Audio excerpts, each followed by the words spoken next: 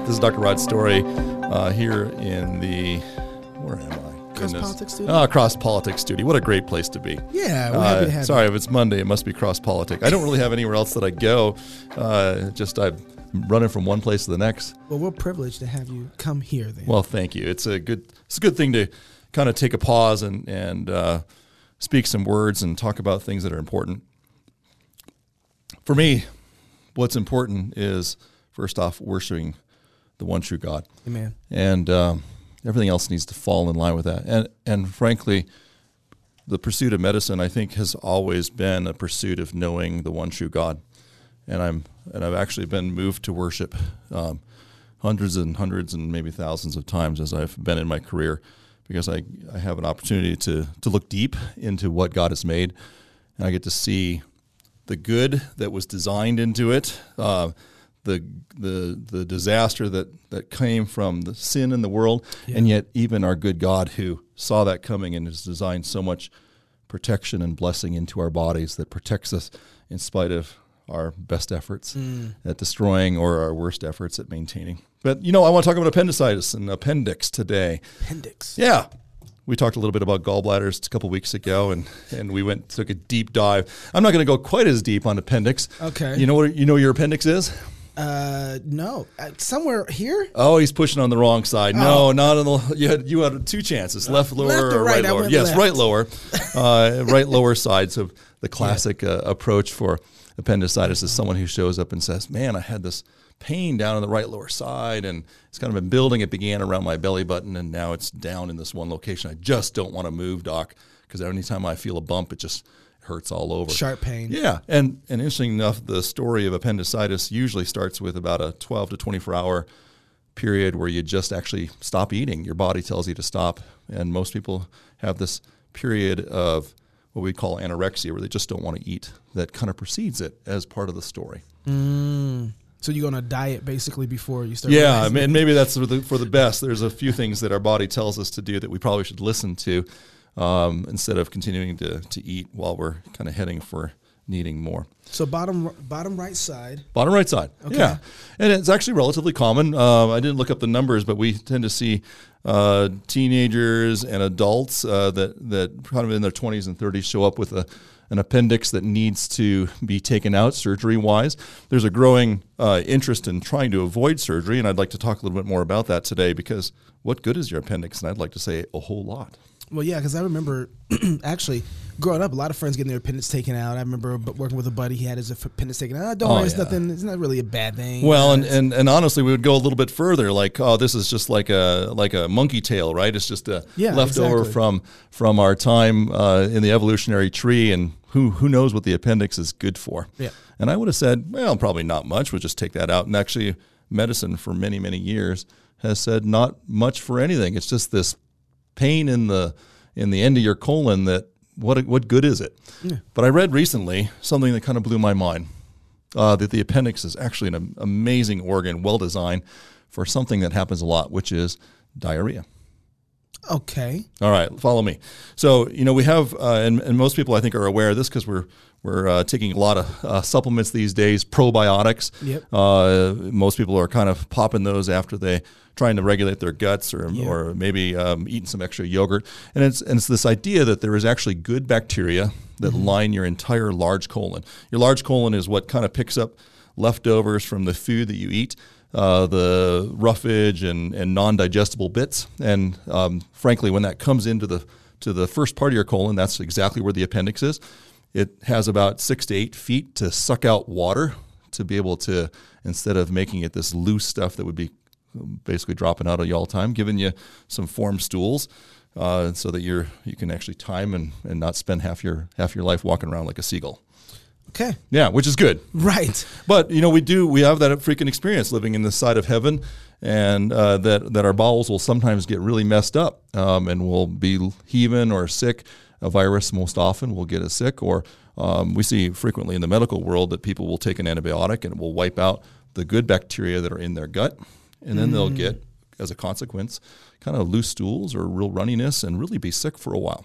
So, Doc, is it fair to say, so the appendix, part of what it does, at least from what I'm understanding you, is that when food comes into the top part of your colon, it helps remove the water so that you can have a tighter stool and have a better digestive system. Is that fair enough? No, that's not so much the appendix, although it's right at the beginning of where that all begins. Okay. And your colon recovers quite a bit of water that you would normally lose throughout the day and kind of recycles it back into your system, which is good. But the appendix, and this is the beauty of it. I read this article recently, and it just furthered some really great scientific studies. Contains a little bit of the bacteria that you want to have always with your gut. So you have healthy bacteria. Yeah, healthy bacteria. So if you get wiped out, whether by something a doctor did to you, or whether it's a virus that you had that just kind of had you running. Well, Doug, I know people who go and get their colon cleansed. And they'll do absolutely. Flushes and so well, and honestly, you would not function very well. A lot of things are digested, including vitamins and fats, with the benefit of the bacteria that are in your gut. And you would be a miserable person if you didn't have good bacteria there. So God has kindly given us a little appendix, a little vial, a little reservoir that helps preserve the bacteria that we need so that when we need to replenish ourselves, it's right there to seed the whole area, right from the top all the way through. Why is it taking us so long to recognize that? Well, because, and this is the sad part, and one of the things I'd like to talk about today is evolution has messed up medicine. Yeah. So I grew up, and I'll give a little of my backstory and then explain why I would say that. I grew up as a good Baptist kid, loved the Word, spent most of my time in the New Testament, memorizing a few passages. Knew enough of the Old Testament up through perhaps Genesis 3 and maybe a few of the extra Bible stories, but really didn't have a good understanding of the whole of Scripture.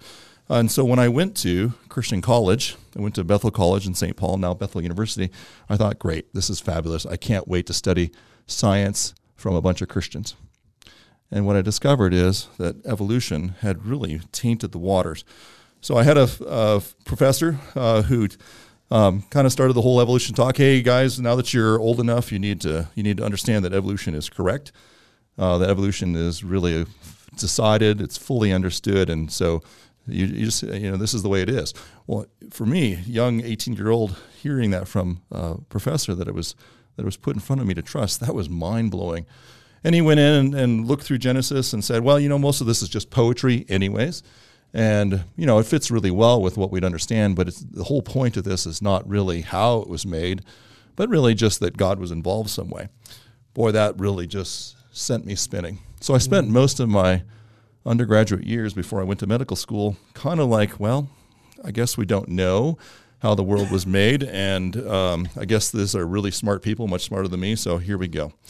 And that really left me blown apart, left me with a sense that I just had no idea, and actually even kind of wormed its way into my study of God's Word.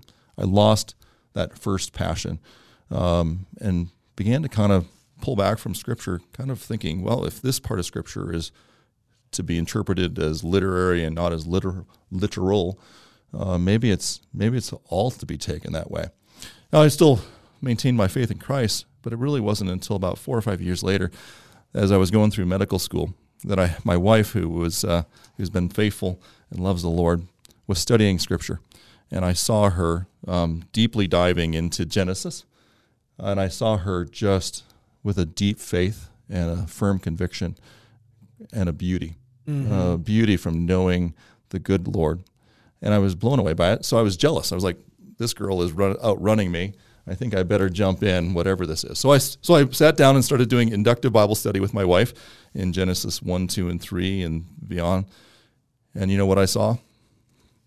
I saw that our Lord Jesus was right there at the very beginning. Mm-hmm. And he said, and I'll read you, this is out of John 1, that some of the cross texts that we should be listening to and reading as we study the whole of God's Word really kind of say that our universe was made by a personal, knowable God who was there at the very beginning. John 1, it says, in the beginning was the Word, and the Word was with God, and the Word was God. And all things were made through him, and without him was not anything made that was made. That's a pretty blunt statement. So if you're going to read the New Testament and you're going to believe in Jesus, this is a statement right out of the 1st of John, and it sets the stage for who is Jesus. And Jesus is one of the things that he is God, eternal, and he is our creator. So very beginning, this body that we walk around. Another passage that I read that just, again, we've talked about or used in other times when we've talked about who are men and who are women, Jesus makes the claim that he was right there. It says in Matthew 19, he answers, have you not read that he who created them from the beginning made them male and female? He was there, and he made them specifically to be gendered species, separate male and female, with bodies that were made by him. This God who you can read about in Genesis 2, where he says that God formed the man of dust from the ground and breathed into his nostrils life. It's even, some people would think of that as even a kiss, that God gave us some of his breath, a physical touch as man became a living creature. This is a pretty remarkable thing, and it blew me out of the water, and it set the stage for me to go to medical school and sit in the classroom in the back of 200 students at the University of Washington, long hours of hearing professors drone on. And I was one of these kids that was jumping out of my seat going, man, this is amazing.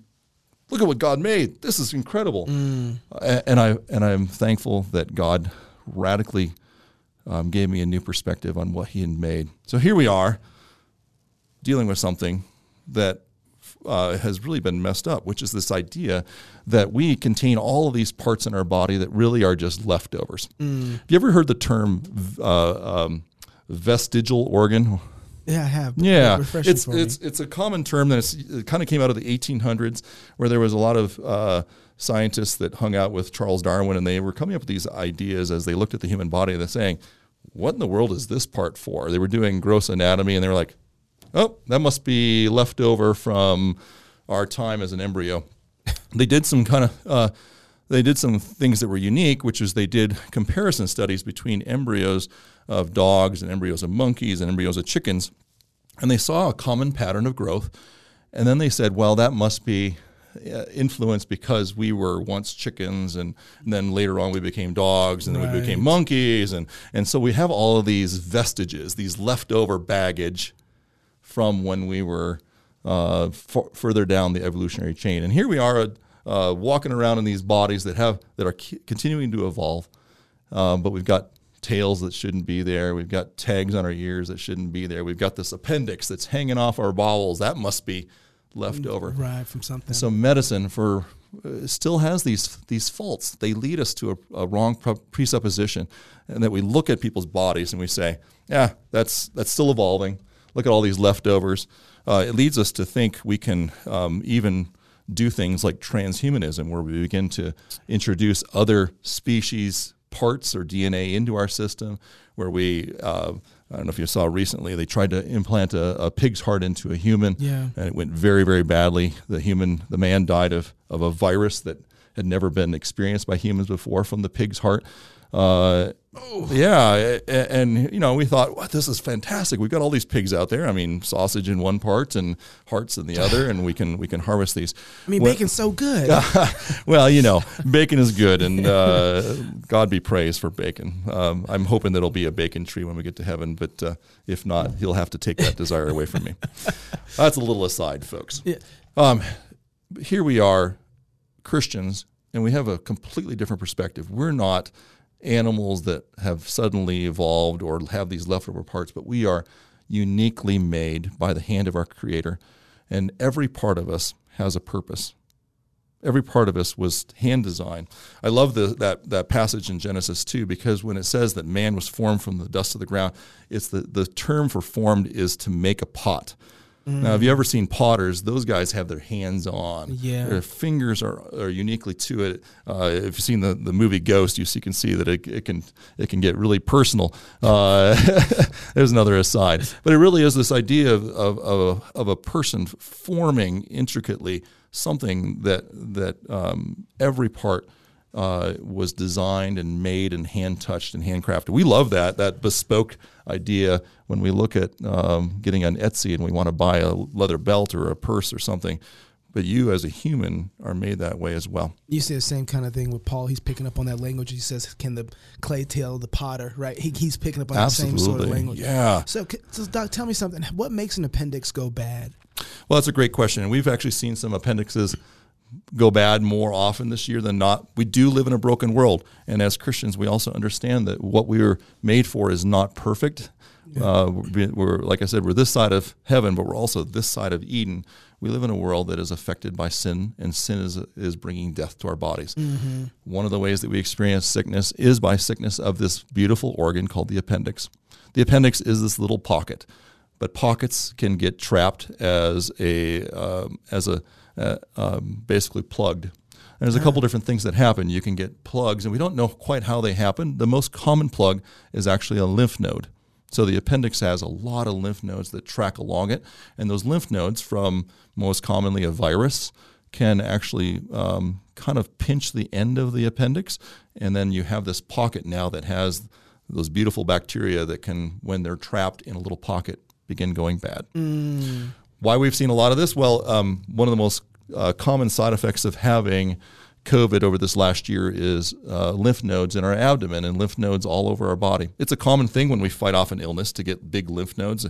We've seen quite a few kids that we've had to wonder whether they've had appendicitis just by virtue of having had COVID a couple weeks before, and then they've had appendicitis. And we know that this is the case. Yeah. We actually know that that's, as an aside, not just related to COVID itself, but to any virus, but also the COVID vaccine. We've had people develop big lymph nodes from having COVID shots in the shoulder and then have abnormal mammograms for months on end. But it's to not get too far off into the weeds there's a lot of things that trip us up. And we live in a viral-filled world, whether it's COVID or whether it's the hundreds of other viruses that we see frequently go through. It sets up a stage where the appendix can get plugged, and then it has nowhere to go. So is there any way to unplug it, or is it removal of the appendix the only? Because that's right now. Yeah, fascinating question. Yeah, everybody thinks it's the only way to fix it is removal. Is that the only way? It isn't the only way. And, perhaps we'll have a chance to have a surgeon on sometime to talk about how that's changing.